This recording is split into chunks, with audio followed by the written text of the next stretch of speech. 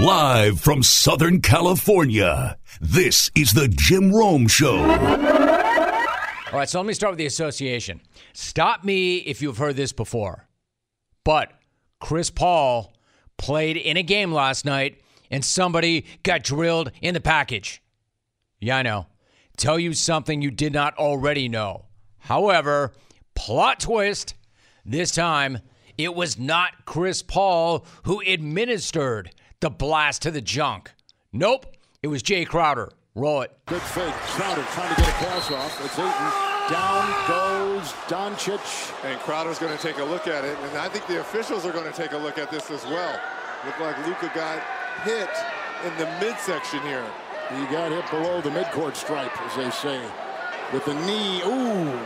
You could see it and you could feel it. Wow. Oh, my goodness. We're looking right now for a flagrant. Well, from what I've seen throughout these playoffs and obviously everything that went on with Draymond Green, I assume this is going to be upgraded to a flagrant one. Doncic still collecting his breath. Well, wouldn't you? Yes, I would. Okay. Yes, I would. You could see it. You could feel it. And if I'm not mistaken, you could hear it.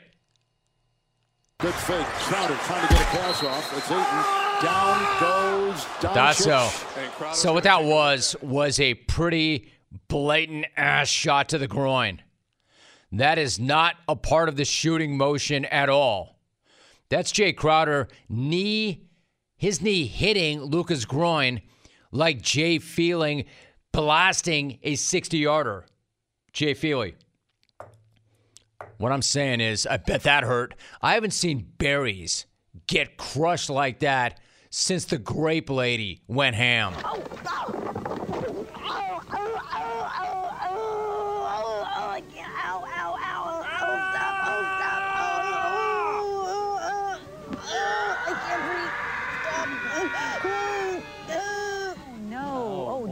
She's actually hurt. You think? Yeah, she's hurt. She took a hard fall off there. You think? You think, Anchor Dude? If anything should get you ejected from a game these days, smashing a dude in the nuts ought to be at the very top of that list. And I say that as somebody who really does like Jay Crowder and his game. But for some reason, Crowder stayed in the game. That was only a flagrant one. So you know who saw that? You know who saw that and had a reaction? Wait for it. Draymond Green. He fired off a series of tweets. There was the eyes emoji. There was a string of crying, laughing emojis. Then there was this quote. Been ejected for less. End of quote. And the guy's totally right. Not only has he been ejected for less in the past, he was ejected for less on Sunday. If a flagrant 2 is defined as, and I quote, unnecessary and excessive contact committed by a player against an opponent, end quote, I can think of no better definition of unnecessary and excessive contact than blasting a guy in the junk. If that's not unnecessary and excessive, then by definition, you're saying that what Jay did to Luka was either necessary or moderate or just part of the game. So, which part of kicking Luka in the groin was necessary or moderate or a legitimate basketball play? All this does is prove Draymond's point that he's getting reffed on reputation. And if you think that he's going to change that reputation and change how he plays, then you do not know Draymond. Because this guy's not backing down. Not even after the league refused to do the right thing and downgrade that foul to a flagrant 1, which they should have. They should have, but they didn't. And Draymond says, all right, still not changing. I'm never going to change the way I play basketball. It's gotten me this far. It's gotten me 3 championships, 4 All-Stars, Defensive Player of the Year. Not going to change now. Hell no. Hell no, he should not change. You can hate this guy all you want, but you cannot deny the fact that that way of playing has made him one of the best players in the league. It's gotten him 3 rings. It's going to get him a trip to Springfield in the future. Hell no, this guy should not back down. Absolutely not, because if I take the bite out of the way I play, then we go home early and the points don't matter anyway. So, nah, I don't know how to take bite out. That don't really work for me. Right. Yeah, that doesn't really work for me either. See, the problem with that ejection was not Draymond. It was the refs. They were the ones in over their heads. Those dopes proved it later in the game when all three of them could not make a simple out-of-bounds call in the final minute of a game. And it doesn't work for Golden State either because they feed off Draymond. There's a reason why he's one of their leaders on the floor and off it, and that reason is the way he plays. You take that away from him, and then you rip the heart right out of the Warriors. I mean, sure, they don't want to see this guy getting ejected or suspended. They need him on the floor, but they need him on the floor with that edge. Otherwise, they run the risk of getting run out of the building. And then that's bad for them and bad for the sport. So the refs are the ones who need to pull their heads out their collective asses. Love the guy or hate the guy, Draymond is Draymond. And he really doesn't care if you love him or hate him. In fact, he probably prefers that you hate him because he gets a lot more juice out of that. And so does Golden State. Just know that Draymond is not going to change because if he does change, then the Warriors change. He's not changing, but the league should.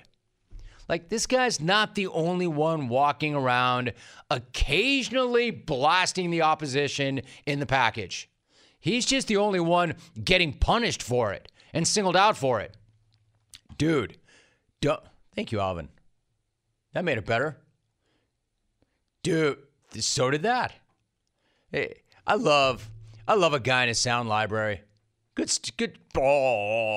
one, Alvin. Welcome to the 4th grade. Way to go, Alvin. Boing. Anyway, don't either of you ever change. You, Alvin. You, Not Draymond. gonna change now. Don't you ever change now. I'm never going to change the way I play basketball. How about you, Alvin? Are you ever going to change the way you engineer? Not going to change now. Alvin's not going to change. Draymond's not going to change. Best of all, I know neither one of them will. After the game, can't you just picture CP looking at Jay across the locker room? Starts to get a little dusty, a little teary-eyed. Teary-eyed like a proud dad. Overcome with emotion. He walks over. He gives Jay a big hug, a warm embrace. I know that they're only 5 years apart, but damn it. It's kind of like watching your son ride that bike on his own. After months and months of you running next to him down the street, only to see the little lad lay the bike down over and over and over again. And then finally, you let him go, and he's pedaling, and he's standing, and he's getting down the street. Seeing Jay go unit check gave CP hope that when he does retire and he passes the baton, his signature move, the blast to the package, will live on. Good fake. Crowder trying to Forever. get the off. It's Ayton. Down goes Doncic. The sounds of the game. Ah, the sounds of the game. You know, they always talk about spring training in baseball, the smell of the grass, the crack of the bat. I prefer to think about the sounds of the association. Sounds like this. The sounds of guys unexpectedly getting blasted in the package. Good Drive-by fake. Crowder. package blast. It's Ayton. Down goes You don't forget that sound. And Crowder's going to take a look at it. And I think Yeah, you knew Draymond was going to have some fun with that. Hey, guys, why don't we talk about something that you probably don't think about very often, but you should? Skincare. Skincare can be complicated, especially for men who have never had a skincare routine. That's where Tiege Hanley comes in. Tiege Hanley is a men's skincare company that helps guys start and maintain a healthy skincare routine by making the process uncomplicated. Every box comes with an instruction card. Every box comes with an instruction card that tells you when to use each product, how much to use, and in what order. It's that simple. In fact, you know what? Start with the level 1 system because that is the easiest way to get it going.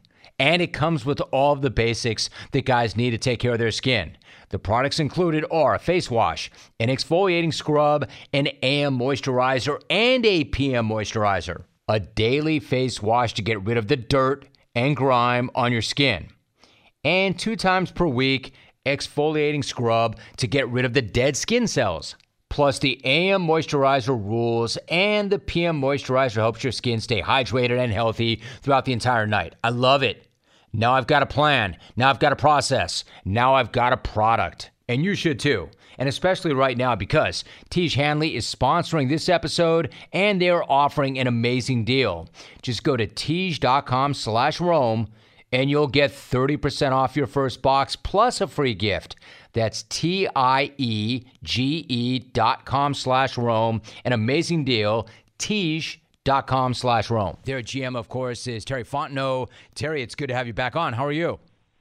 I'm great, Jim. Really appreciate you having me, man. Terry, really appreciate you coming back. Great to have you. So let me ask you about the draft. In fact, before I get there, it was announced this morning that the team did agree to a 3-year extension with Grady Jarrett. What does he mean to the team, and then how pleased are you to get that deal done?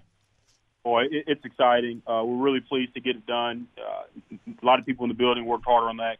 Chris Olsen, Kirsten Groves, our staff, and obviously his agent and that group. But Grady's a really good football player, and he's an even better human being. Comes from a great family, and he brings so much. He's the type of guy you want to build around. One of those extensions, we're excited. We got him done this offseason. Also, Younghoe Koo and our left tackle, Jake Matthews. And so it's important, those foundational pieces, and to make sure they're here for a long time. And he's one of those players. We couldn't be more excited. Terry Fontenot is joining us, Atlanta Falcons GM. Terry, I'm kind of curious, before we break down the draft, overall, what was the draft experience like for you? I mean, is it fun? Is it stressful? Is it a combination of both? What's it feel like? I would say it's fun. We put all the pressure in the preparation and leading up to it, the meetings. It's an exhaustive process with, again, a lot of people that work so hard. Our scouting staff, led by Kyle Smith, and along with the coaches and the rest of the building, a lot of people put so much into it. And when you get to the draft, it's an exciting moment. And you know those players really well. Where last year with the COVID restrictions, we didn't get around those players as much. This year we did. And so you have relationships with a lot of those players that you built up through the process. And so when you get in the draft, when you prepare the right way, it's exciting and rewarding.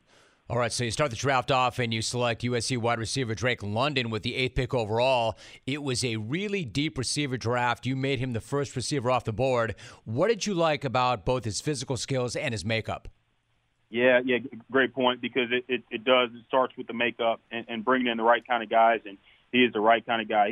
He's wired the right way, and we know that because we spent a lot of time with him.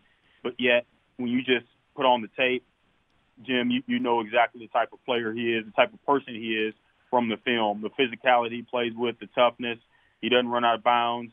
What he does in traffic, he does the dirty work, the way he fights for yards after the catch. So we get excited about that. Then you look at a 6'4" man, really good athlete. You can put on his basketball highlights of him growing up and see the kind of athlete he is and how explosive he is. But he brings another element to our team. But it's on and off the field with him, and we don't even look at it like we're drafting a receiver. We're drafting a really good football player. Terry Fontenot is joining us. So when you combine him with Kyle Pitts, how do you see the two of them working together on the field? And then what does that mean for the offensive identity overall? Yeah, it's exciting. It's exciting. Two big athletic players that, again, put in the work. And the same with Kyle. When we drafted him last year, we believe we're taking the best football player off the board and a player with an outstanding makeup. Just the way he puts in the work, and they're going to both come in here and work, and we're excited about what they're going to add to this offense. So, Terry, you've been around the game a long time. How much has the value of wide receivers changed over the course of that time? Yeah, it was interesting this year, the way the receivers came off the board, and obviously you see the contracts and the numbers that receivers are getting. It is really interesting, Jim, and the value of that position right now for us. It's all about bringing in good football players overall. So I think we'd always look at it that way, regardless of what particular position it is. It's just about bringing in good football players with the right makeup. But when you look at what's happened this offseason at receiver, it really is interesting. Terry Fontenot is the GM of the Atlanta Falcons, joining us once again. So going into the draft, you said that you could come out of the draft with a quarterback, and then in the third round you selected Desmond Ridder out of Cincinnati. What did you feel set him apart from the other quarterback prospects? It's funny. I really appreciate you, Jim, because you said the quote verbatim exactly what I said. That's what I said we could, and because I saw some other places and it said that we would, but like you said, we could come out with a quarterback, and we felt like that going into last year's draft. We did a lot of work on the quarterbacks, and obviously we didn't. In this year's draft, we put in a lot of work on those guys, and we came out with one. Next year it'll be the same thing, but we are really excited about Desmond. We believe we took the best player off the board at that time. Again, you talk about the makeup, and we remember being in that building with him and looking at what they had built at Cincinnati, and it was exciting hearing him talk about what they had done, that group of players, that coaching staff. They really built a tough, physical, competitive team. They played with a chip on their shoulder, and they thought they could win any game, regardless of who it was against, and it was cool hearing him talk about that, and he was a big part of that. So bringing in that kind of guy, he's wired the right way. We've met his family, and we're excited about bringing him in the building. So, Terry, in your mind, like when camp comes around, is Marcus Mariota the starter in your mind, or do you see a scenario in which there might be a quarterback competition in camp? Yeah, Jim, I think it's like every single position, every single one of these players that we bring in. We drafted 8 players and signed 13 after the draft. And we bring in guys that are wired the right way because that's the beginning of the process. It's the first step. And now they got to come in here and put in the work. And there is competition at every position. One thing Arthur Smith tells the team, that it doesn't matter how you got here. It doesn't matter if you're a first-round pick or 8th-round pick. You're coming in here to work. It doesn't matter with the free agents if we paid you a little more money or if you're on a minimum salary or if we sign you off the street or on the practice squad. Everybody's competing. We start off with 90. Everyone's competing to be on the 53 plus 16, and on a weekly basis, they're competing to be one of the 48. So really at every single position, Jim, it's about those players focusing on the process and coming in to compete. I got that. Terry Fontenot is joining us. So, Terry, obviously the possibility of drafting and or adding a quarterback or two was there because of the decision to move Matt Ryan. As you look back on that, I get you're looking forward, not back, but as you look back on that, if you could for one moment, what was that decision-making process like for you, and ultimately what made you decide to make that move? Well, it was, look, first of all, we really appreciate Matt and appreciate the Colts and going through that whole process, and we're really happy for him, and he's a great man. We appreciate spending a year with him, and at the end of the day, we're always going to do what's best for the team at the time, and we believe that was a situation where we're able to do what's best for the team and the player.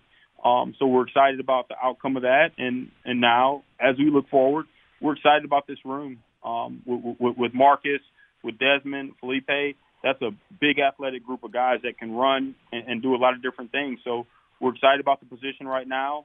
And again, always couldn't say more good things about Matt Ryan or the Colts. So, Terry, a few things before I let you go. You mentioned makeup probably 3, 4, 5 times during this conversation. I want to ask you about that. How do you go about measuring a player's makeup, and what lets you know that there's somebody that you would want in your locker room?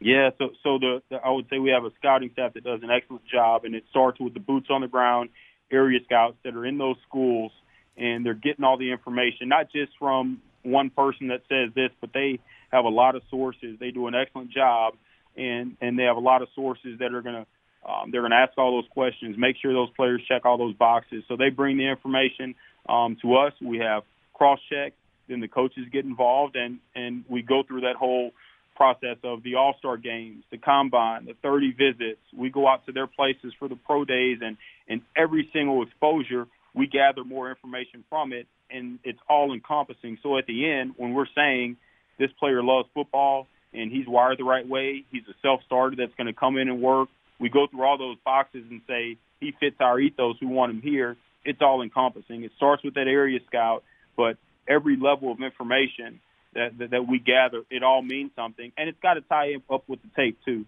because you can't say you love football but you play you play a certain way. So it all ties in with the tape and all the information that, again, our staff does an excellent job gathering. And then finally, when you factor all of that in, do you also take into consideration whether or not that player has something to prove, legitimately something to prove, and believes it?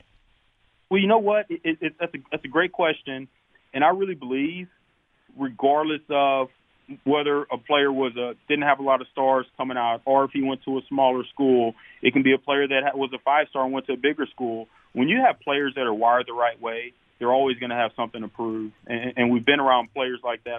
Jim, I've been around players that have won Super Bowls and have been all pros, but they still come in every day with something to prove, and they work like that, and they focus on the process. And so I think when you bring in guys that are wired the right way, they're going to be players that come in and have something to prove and compete. So even once they have success, there won't be entitlement.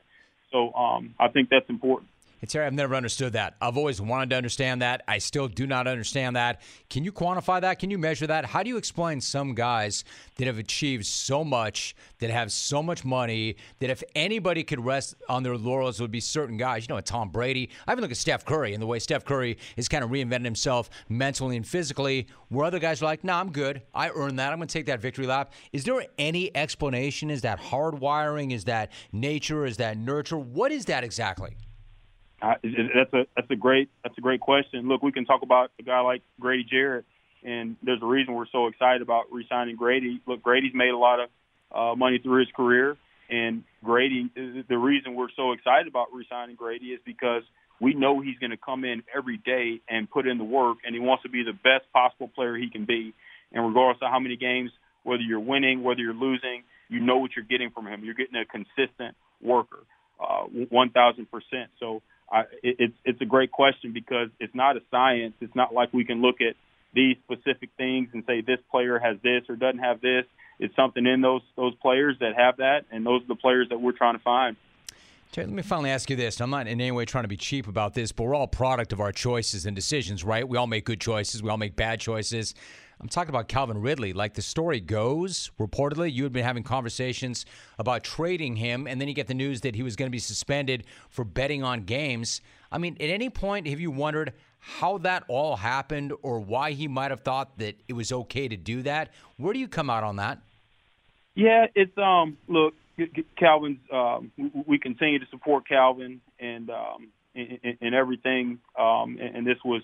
Look, there's a lot of unique things that kind of happen, especially this was my first year being a GM, and some things come across your desk that can surprise you a little bit. But at the end of the day, with Calvin, we're going to support him the best way we know how, and we'll see. He's obviously a great young man, and we'll do the best we can for him. All right, so I kept you a really long time. One last thought. I know you're not going to plan a parade based on going 7-10, but I would argue it was actually one of the better coaching and development jobs in the league last season. So did you learn anything about Arthur Smith and your coaches and players that you did not know when you came in? Absolutely. I think you nailed it, Jim. It says a lot about Arthur Smith and Dean Pease and Dave Ragone and our coaches and Marquise and that whole staff. That it says a lot about the coaches and the locker room that we already have here and have established that we have players that are going to go out, compete, and fight.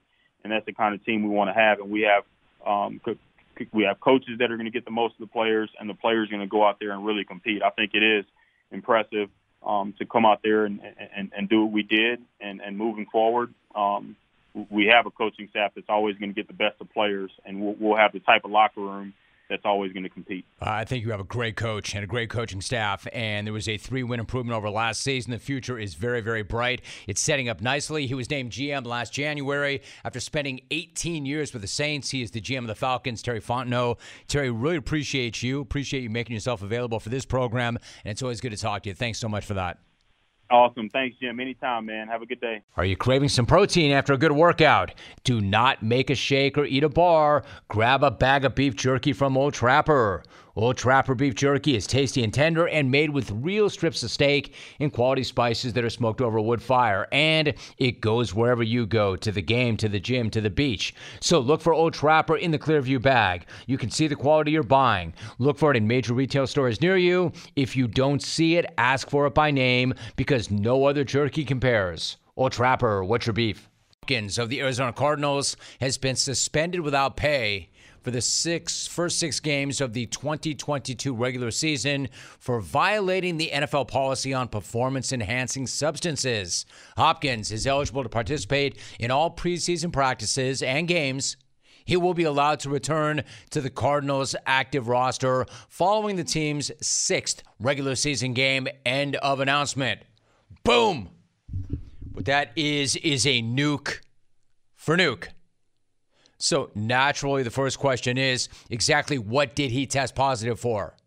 And there was that tweet circulating that he had tested positive for 3 different anabolic steroids and beaver tranquilizer. That's not true. First off, that's a reference to the movie Dodgeball. And a low-grade beaver tranquilizer. Rich starred in that. Rich saw it. A low-grade beaver tranquilizer. And a low-grade beaver tranquilizer. Secondly, according to the league, he's tested positive for a prohibited substance and a diuretic or a masking agent. So what I'm saying to you is no beaver tranquilizers. Low grade, high grade, medium grade. No beaver tranquilizers. Therefore, I do not need to hear from Garv about testing positive for the beaver tranquilizer. See what I did there? See what I don't want you to do there? I do not need to hear from Garv about testing positive for the beav. Now, if you were surprised by DeAndre Hopkins testing positive, you were not nearly as surprised as DeAndre Hopkins himself. His brand manager texted Adam Schefter to say that a test in November returned, quote, trace elements of a banned substance. It went on to say, quote, DeAndre is committed to demonstrating that he did not knowingly take a banned substance. He has never once tested positive throughout his 10-year career. We're currently testing every product he used to figure out how this could have happened, and we'll release any new information as soon as we have it. End of quote. There must be like this boilerplate statement that they all pass around, that they all go with every single time this happens, because that's the same exact thing they always say every single time it happens. You know, another guy busted for not knowingly taking something. Or we will not stop until we find out exactly what it is or how it happened. Another person busted for not knowingly taking something. If only knowing or not knowing whether you were taking a banned substance mattered even a little. Can I repeat that? Because they always go to that. I've never knowingly taken any banned substance. If only knowing or not knowing mattered at all. Listen, I don't know. I don't know if Hopkins did or did not know what he was taking. But the next guy or gal who says that they knowingly took a banned substance will be the very first. And I'm guessing that it will never happen in the history of the world.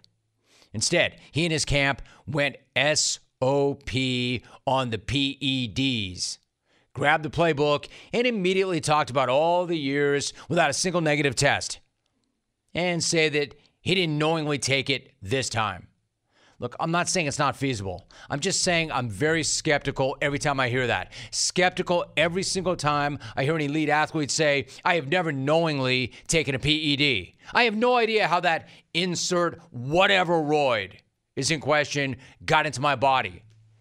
Like I said earlier, their body is their temple. Their body is their moneymaker. If you're an elite level athlete, a highly paid athlete, don't you always know exactly what it is you're putting into your body?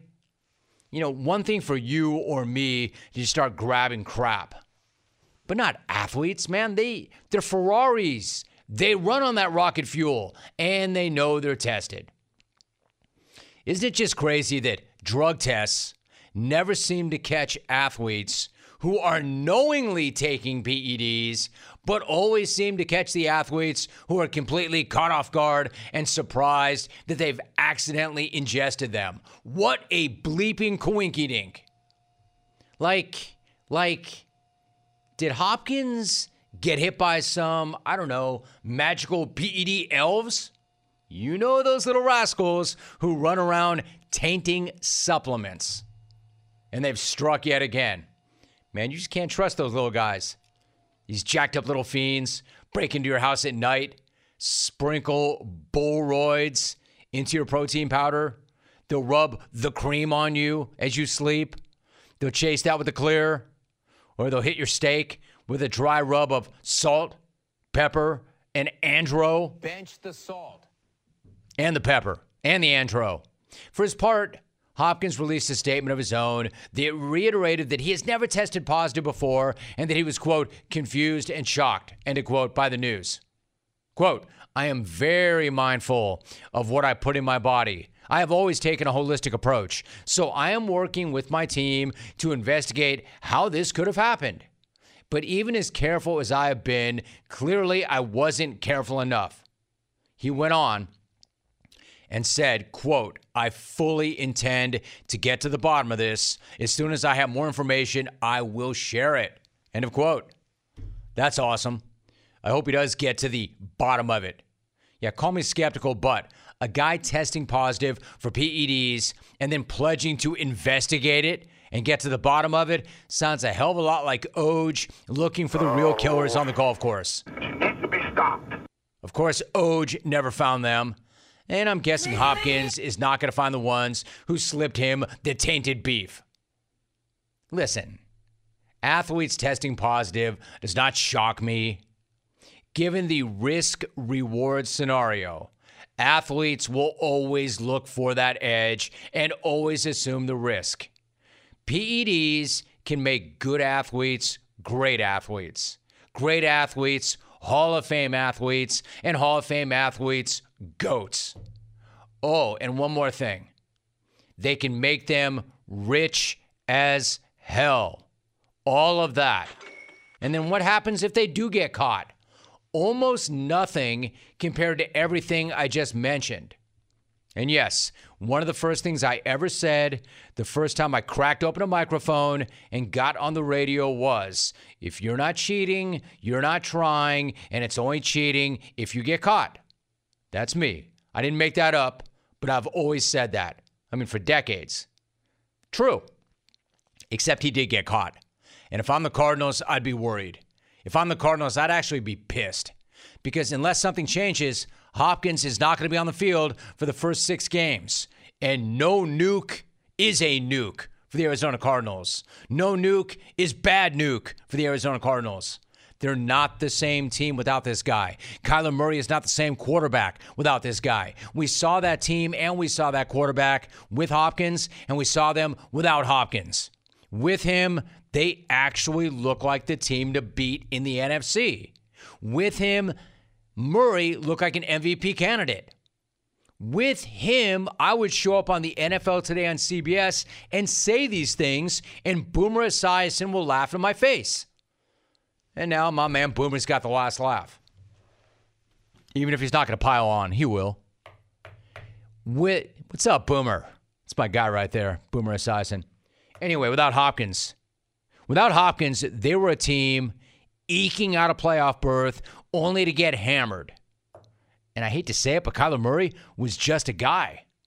That's how important Hopkins is to this team and to that offense. That's how important he is to the QB1. And that's why I would be very concerned and even pissed if I'm the Cards. Yes, Hollywood Brown is going to help. Good thing they've got him. But he's not Hopkins. Almost nobody is.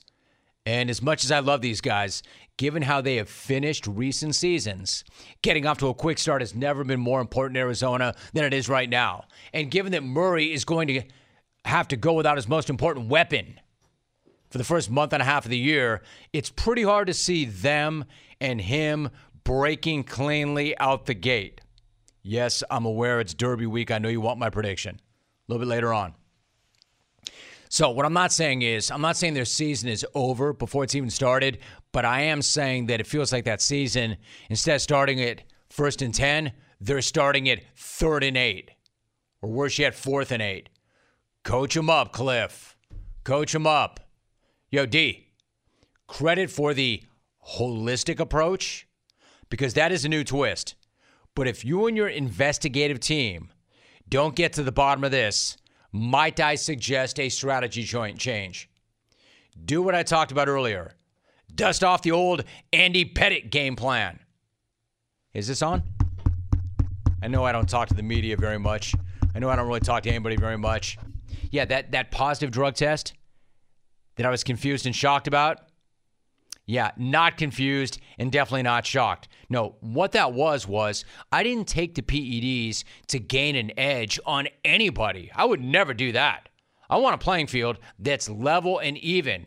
No, what I did was I did do it, but only so I could get back with my teammates and do my job and rejoin the fight.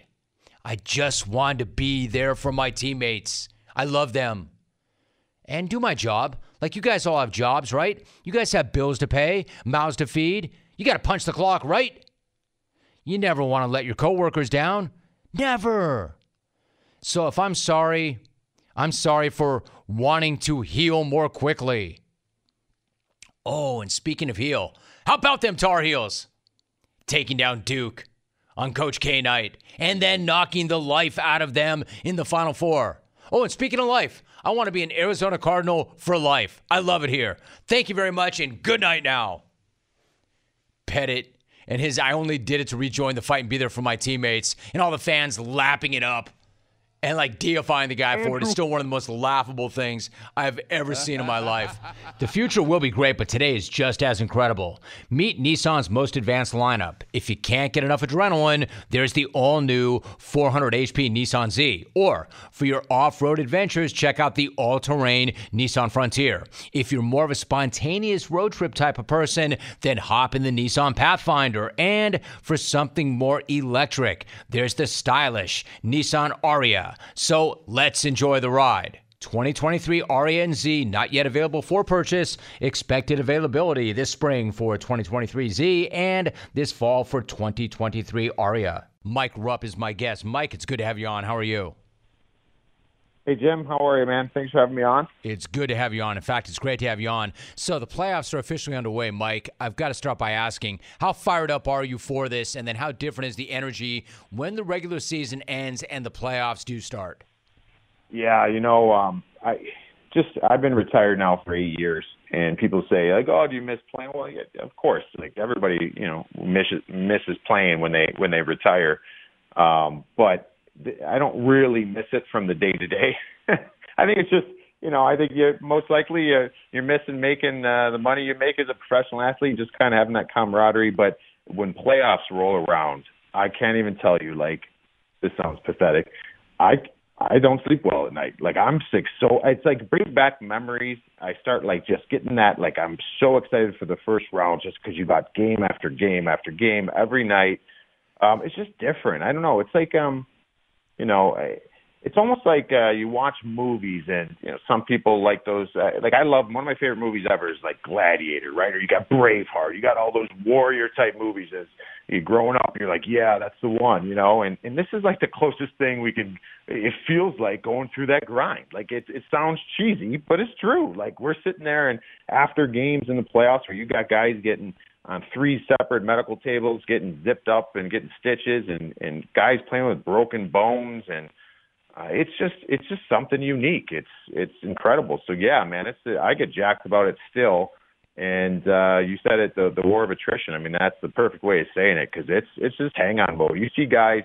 I always love, like, at the training camp, guys come in. You're like, hey, man, you look really good, nice and jacked, look like you put on 10 pounds of muscle. You take the same shot of that guy after the playoffs, after he wins the Stanley Cup, doesn't even look like the same human. Skinny, depleted, cheeks sunken in, like just losing weight all season. So it's a grind, and I think that's what makes it so special. Yeah, Mike, that was one of the best first answers to an opening question we've had in quite some time. I thought that was awesome. There was nothing cheesy about that. Mike Rupp is joining us. So knowing the grind and knowing the fact that, for instance, Tampa Bay has played 44 postseason games over the last 2 years, how much does that illustrate how tough it is to repeat and then to even consider a three-peat? Yeah, it's hard I don't think there's any players that can really comment on that. I mean, you'd have to go back to the 80s and talk about, the Edmonton Oilers or the New York Islanders to talk about teams that are in that position, right? So it's so hard to do. But here's the thing that I always felt like in the playoffs. Yes, it's an absolute battle physically, but it also is really mentally. And so I think the biggest hurdle in playoff time is almost, and I had John Tortorella as the coach, and for those listeners that know, we were really outspoken. Go give that a YouTube search on some of his spats with the media, keep you busy for a little bit. But he would come in and he would just come in and he'd say, guys, like, you know, enough of that, like, BS, you know, don't listen to that outside noise. Like, well, people are going to say, like, we're talking about it. I think it's probably a thing, right, Jim? Like, you're playing a lot of hockey. And that's, sure. You know, we talked about how tough it is on the body and injuries and all that stuff over these last couple of years for Tampa. But his message was always, don't listen to that. Don't let that sink in your head. You're not tired. As soon as you say you're tired, you're losing your edge. So I think it's a mental grind. I think the mental side of it's actually worse than the physical side. So, you know, during the year, guys, especially nowadays, you've got these the planes we're on, the type of food you're eating, you're staying in great hotels, you're staying extra nights, you the proper, you know, everything. I don't know physically if it's as challenged as mentally. And right now, I think that's what we saw in Game 1. Tampa was not mentally dialed into what the grind was going to look like, and Toronto embarrassed them. Talking to Mike Rupp. So, Mike, I'm kind of caught between doing what I'm supposed to do and saying, you played for Torts, and you're right. We can go to YouTube and find any number of stories, but I would so love for you to tell me a story about him. So that's what I want to do. That's what I should do. But you mentioned the mental grind, and you mentioned Toronto. Toronto blasted, so this is a choice I'm making on the fly. Toronto blasted the Lightning 5-0 last night, but it's been 55 years since Toronto won the Stanley Cup, and we're talking about the mental pressure being greater than the physical pressure. How much pressure is there on Toronto to break through this year? Oh, I mean, it's ridiculous. I mean, that city is the worst as far as I love it. Trust me. I wish, one of my biggest regrets as a player, I wish I would have played in the Canadian market. They're nuts. But that fan base, but if they can ever win a cup again, it would be the craziest thing. I mean, it would be absolutely insane. I think even people in other sports that have never even been introduced to hockey will see how that country / the city of Toronto would respond. It would be incredible. With that being said, there's so much pressure that every year, and you talked about how long it's been, it gets really bad there. I played with a teammate who was there, signed a big free agent contract, went there. He's from there, and things didn't go well. He didn't play up to his contract. He was getting things left on his doorstep. He was getting things thrown at his front door. He had to move. He don't live in Toronto anymore. So, like, they're that crazy. It almost reminds me of, you know, stories you hear over in Europe as far as some of the soccer and how crazy the fans are. So it's good when you're good, but when you aren't, it sucks. So I know they last night, the way they came out, and Tampa was not ready. Tampa, I haven't seen Tampa play that bad in a couple of years. Toronto was dialed in, and their team was buzzing all over the ice, pressuring, creating havoc, scoring goals, and that city is wanted and starved for Stanley Cup or even a first round win in years or 4 years. It almost felt like everybody thought they won the Cup last night. So it's a grind. You got 15 more wins you need, Toronto. So I'm going to be a little patient because Tampa's going to come back with a vengeance, I think. That's something else. 15 more. The 16 are so hard to get. Mike Rupp joining us. So, Mike, when you talk about what it's like to play in a Canadian market, how you missed out on that, I mean, obviously there are Canadian markets and they're different in and of themselves. As an example, you've got Edmonton, right? I mean, Toronto is Toronto, and that's its own deal. Edmonton loses to the Kings last night, although Connor McDavid had that unbelievable goal late in the first period. But Edmonton was bounced in the first round last year. So if we're talking about pressure, if Edmonton loses this series to LA, how bad would that be for them? It would be terrible because the LA Kings have been one of the brightest stories in the league. They've been absolutely a surprise. Their pipeline has been setting itself up for a number of years now. They've had one of the best drafts, number of drafts and prospect pools in the NHL. So the future for the LA Kings is very, very bright. But I didn't think the future was now. And they've surprise a lot of people. And but still going into the series, they're an underdog. Yeah, the Edmonton Oilers have to win. And it's not even that, yes, there's a lot of pressure on this team, but where I think the pressure's mounting is with superstar Connor McDavid. And this is the best player in hockey. He has been. He's won four scoring titles in, 6 years or 7 years in the league. He's the best player in the world. If they get bounced again by a team that they should not lose to, I think there might be some tough conversations in Edmonton this summer. I think Connor McDavid might be trying to find his exit route out of there. And so this is an organization that traded Wayne Gretzky, and that's always been the thing in hockey. If Wayne Gretzky can get traded, anybody can get traded. So Gretzky gets traded to the LA Kings. This LA Kings team could knock out Edmonton, and could start the snowball effect of Connor McDavid working his way out of Edmonton. Mike, I was going to say, would that be anything of an issue, the same franchise losing both Wayne Gretzky and Connor McDavid? Would that be an issue? You think? Can you imagine? I'd be like Magic Johnson and Kobe both getting run out of town by the same franchise. They're going to be unbelievable. It's incredible. Before I let you go, so the Rangers and Penguins start their series tonight. What are your early thoughts on that matchup? Yeah, so the Rangers have dominated the Penguins all season long. It's been a tough matchup for the Pens. The Rangers' speed, they're another team that Rangers team in New York, like in the next 5 years, they're going to be contending for a cup every single year. And they've been a little bit of a surprise as well, because maybe not so much as the Kings, but they weren't supposed to be there this year. They have a goaltender, Igor Shesterkin, Russian kid who's unbelievable. He's the best goalie in the league right now. He'll win the Vezina Trophy for number one goaltender. But the speed of the Rangers has been a problem for the Penguins. The Penguins have limped into the playoffs. They look like a shell of themselves. They were a really great story all year, but they came down the stretch just really kind of fumbling around. But it's really, really hard for me to bet against Sidney Crosby. And I know it's not betting on that player per se. You got this team here, but I think the Rangers should win this series. But I'll have to see what Sid has to say here early on in the series, because his game and his level is he's the best all-around player in the NHL, and his point totals might not be what they once were, but he provides a lot of different things. It's hard to bet against Sidney Crosby, but they're going with their backup goalie because their starter has Tristan Jarry has a broken foot, so Casey DeSmith will be playing.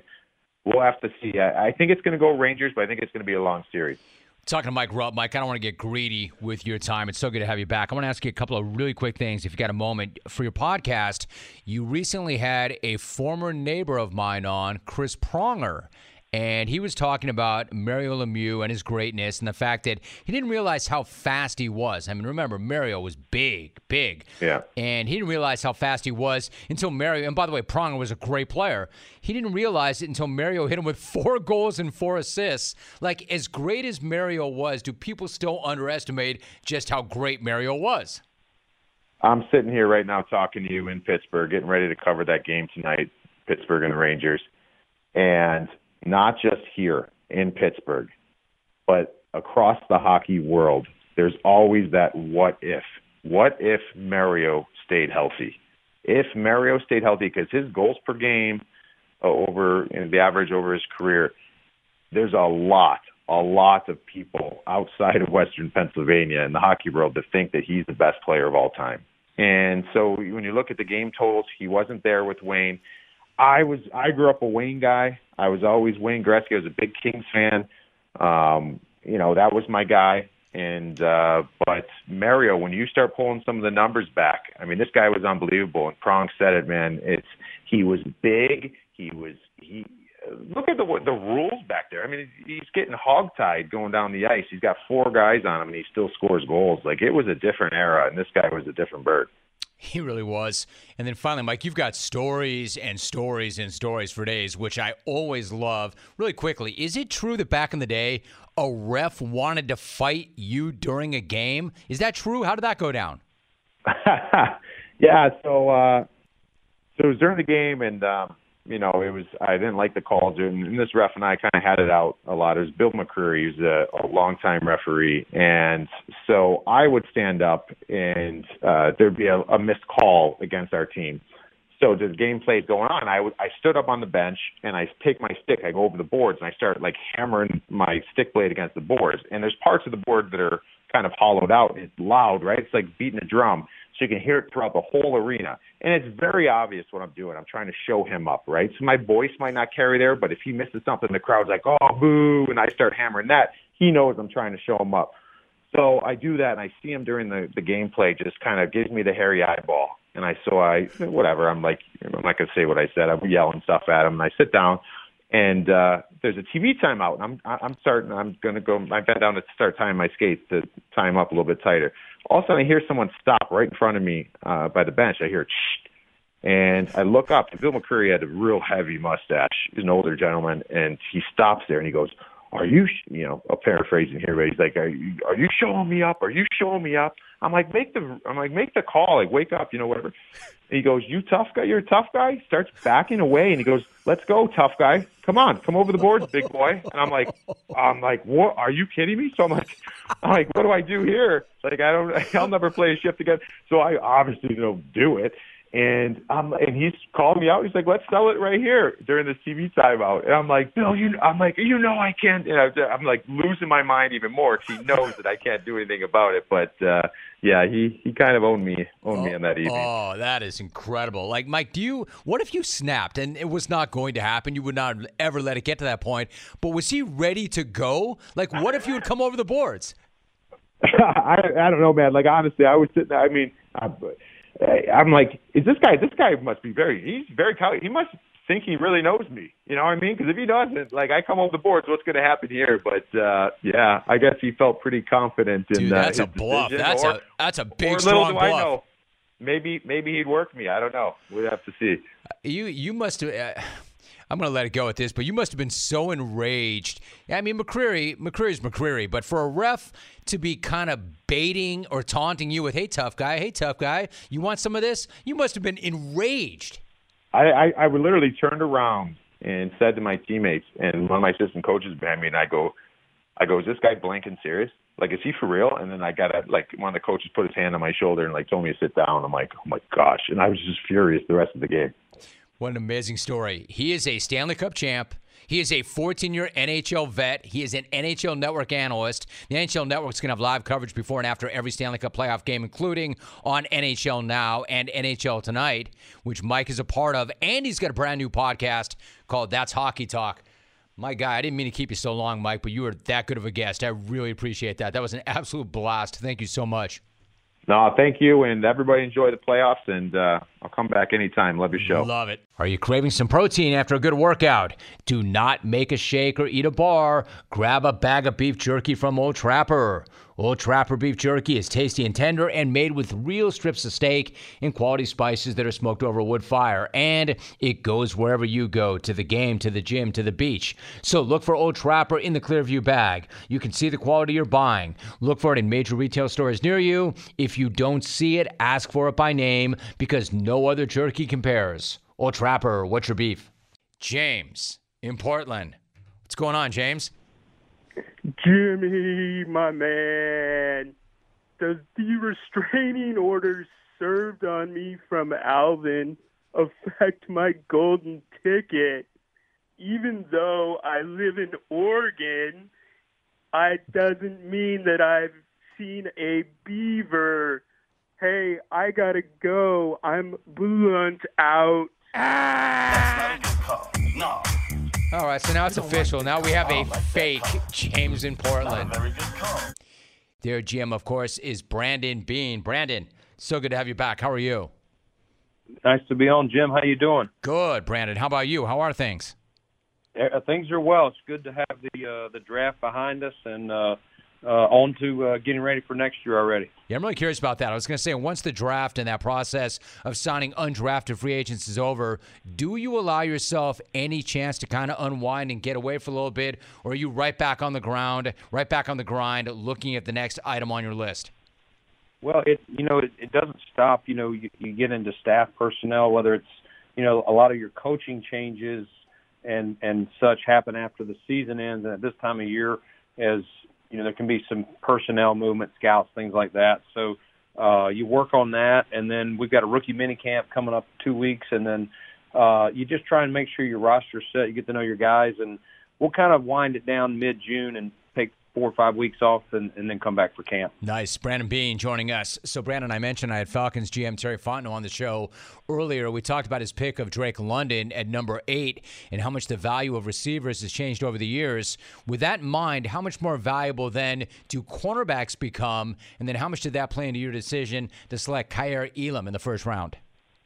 Yeah, the cornerback position has really taken off. We did, knowing that was a position we needed to hopefully address. We had looked at some in free agency, but to your point, those top guys got paid a lot of money.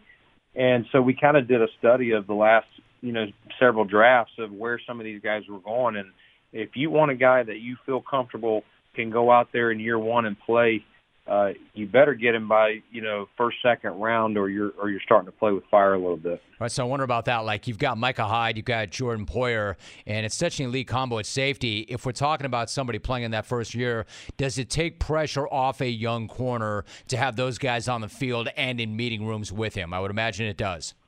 Yeah, it definitely does. I mean, Tre'Davious White on the other side, Tre's working his way back from his ACL that he injured on Thanksgiving Day last year, but having Micah and Jordan, 2 vets back there, they'll know what he's dealing with. They'll know he's a rookie, and he's probably going to get targeted a little bit. But I think that those 2 guys will definitely help his transition, along with Trey White and our nickel corner, Taron Johnson.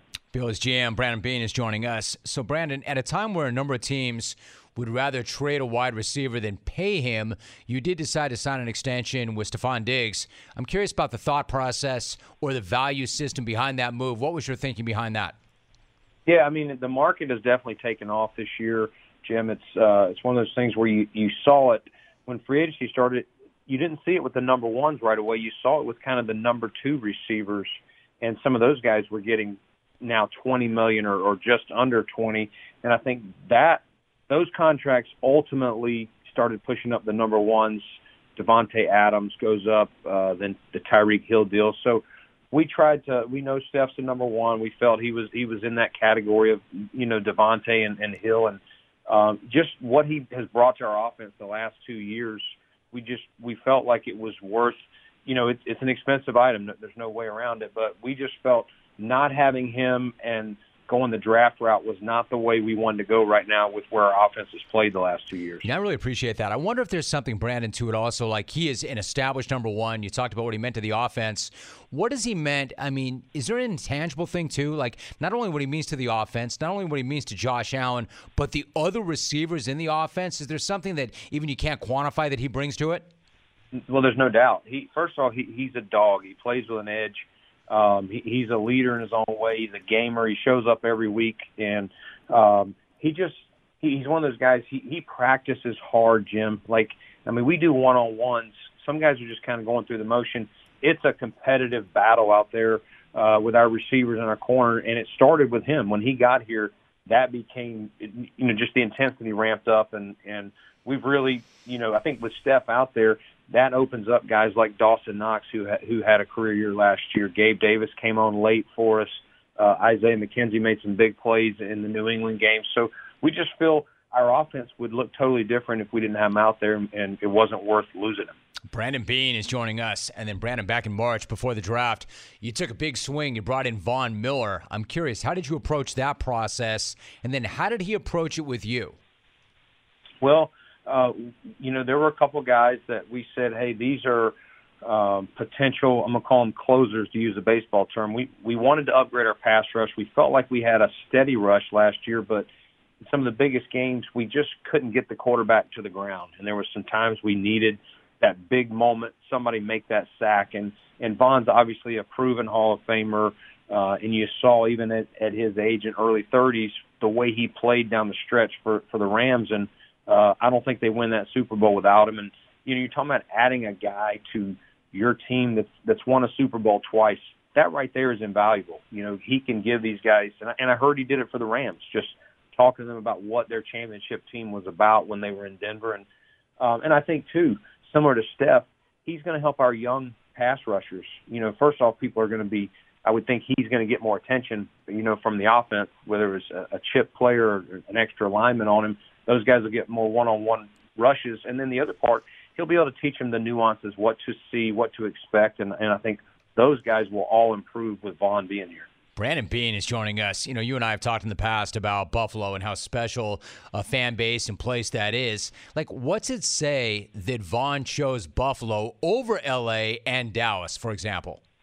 Yeah, I mean, that's one of the things I said to our owner. He was not here when we were doing that, but I had talked to him what the parameters would probably look like, and I thought we would be in the top 2 or 3, but I felt like all along he probably would try and go back to the Rams. L.A. versus Buffalo. Didn't want to leave Aaron Donald, Sean McVay, and that crew. And we were super excited, and I think it's great for the city of Buffalo and the Pagulas that they got chosen over L.A. Brandon Beane is joining us for a few more moments. Brandon, I thought you had a really interesting observation going to the draft, and that was that you felt like it was going to be a particularly deep draft because of how COVID impacted decisions the prospects made when it came to the draft. Can you lay that out for me? What did that mean for the quality of talent that was there in the later rounds? Yeah, I mean, Jim, there's some guys over the last 2 years just with the COVID exempt year in the NCAAs that some guys got that 5th, 6th year if they already even had a red shirt. So a lot of those guys that went back were guys that were trying to improve their draft stock a little bit. Maybe they were a priority free agent or a 7th rounder, and they wanted to improve their stock to get to a 6th or a 5th rounder. And then you add that with the normal class of players. It was flooded, I thought, on the back end, those late Saturday picks. And, some years, we wouldn't have tried to get 3 or 4 6th-round picks like we did, but as we saw our board unfold, we just felt like there were going to be some guys that could legitimately contend for a roster spot, which you don't always see at that point of the draft. So, Brandon, before you go, we're a few days shy of the 5th anniversary of you being hired in Buffalo. What do you remember about first arriving with the organization, and what has the run been like for you? It was an exciting time. It was definitely unnerving. You're like, all right, I've been in Carolina for 19 years. I'm uprooting my family. This is a team that has not won in so long, and obviously I'm aware of the weather. When we played here, it wasn't always beautiful if you're playing, November, December. But I was also excited. Like, this is a passionate fan base, and what better thing to do to be a part of turning this thing around 17 years without, a playoff berth. So it's been great. I was familiar with Sean McDermott working together, and I knew that he and I would have a pretty much aligned vision, and just, it's been a great 5 years. It goes by fast, and hopefully I can find a way to make them keep me for 5 more years. I think that's a pretty good bet. One last thought. You mentioned the weather, Brandon. It's a real thing, right? Like, when I first went to Buffalo, I went in the summertime, but I've been in cold weather. I've been at games where the weather was cold. What's it say about the fan base? You could talk all you want about the mafia this, the mafia that. To me, the commitment is absolutely incredible. Sure, they live like that. They understand it. They're used to it. But what's it say about a fan base that you're great now, arguably the team to beat this year now, but in years where the team was not that competitive, it didn't matter. What's it say about a fan base that's willing to endure those elements no matter what the product is and how tough they are and how badly they want it? Yeah, I mean, I'm biased, Jim. I know it, but I truly don't see it. I know people say their fans are the best all the time, whatever, but I don't know how you could top these fans. I mean, my first year here, we got like 16 inches of snow one day. We were playing the Colts. It's in December, and at 12 noon, there was not a flake on the ground. By 12:45, I mean, it was coming down in buckets. And these people did not leave. There's pictures. I mean, you couldn't hardly, walk on the field. It was ankle high. And you look in the stands, and people, I mean, the place is just packed. And they thrive in it. They love it. It's part of Buffalo, just the toughness.